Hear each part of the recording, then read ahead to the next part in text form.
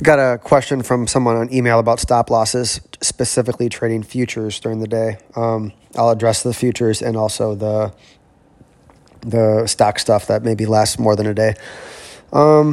If I'm really big in something, I always have a stop just to protect myself financially. Usually the way I get really big is by getting in, I would say, let's just use a scale. So 10 for you is your huge size and 1 is really small. I like to start around a 4 a lot of times on stuff. If I really like it especially, I try not to get too big right away, because when I get too big right away, I almost always find a way to screw it up. It's crazy how much you freeze and you make mistakes when your size is too big. And oftentimes what happens is there's a shakeout or something, and I don't have a stop in for that 4 out of 10 size because I can kind of watch it, and I give it a little bit of room within reason, and I let it play a little bit. And when it starts to kind of maybe flush down and come back, or I feel like maybe it stopped everybody out and it starts to firm up, then I'll add more. I'll get up to like maybe a 6 or a 7. And when it starts to really go in my direction, then I'll get up to like a 9 or a 10 on my size when it pulls back and retests or something, when it starts to break out. And that's how I usually put on really big positions. So I'm definitely getting into something on the pullback, but not all of it usually. Sometimes maybe I get into all of it on the pullback if I really like something, but generally that's how I do it. I don't like to have, I think stops, when you put stops in, they're just basically going to get hit.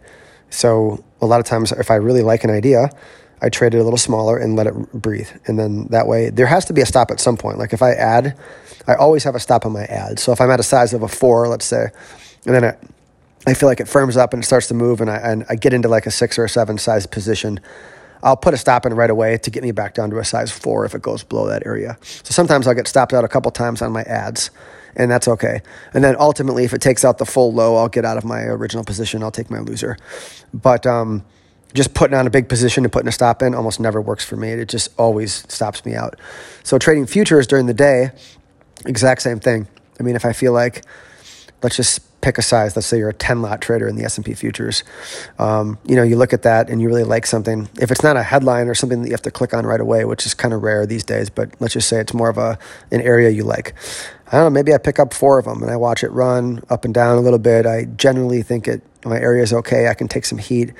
And then it starts to kind of firm up, or maybe something else like the NASDAQ tries to go down and we can't go down, or whatever it is. There's some big stocks that are going down. They stop going down, whatever I'm watching.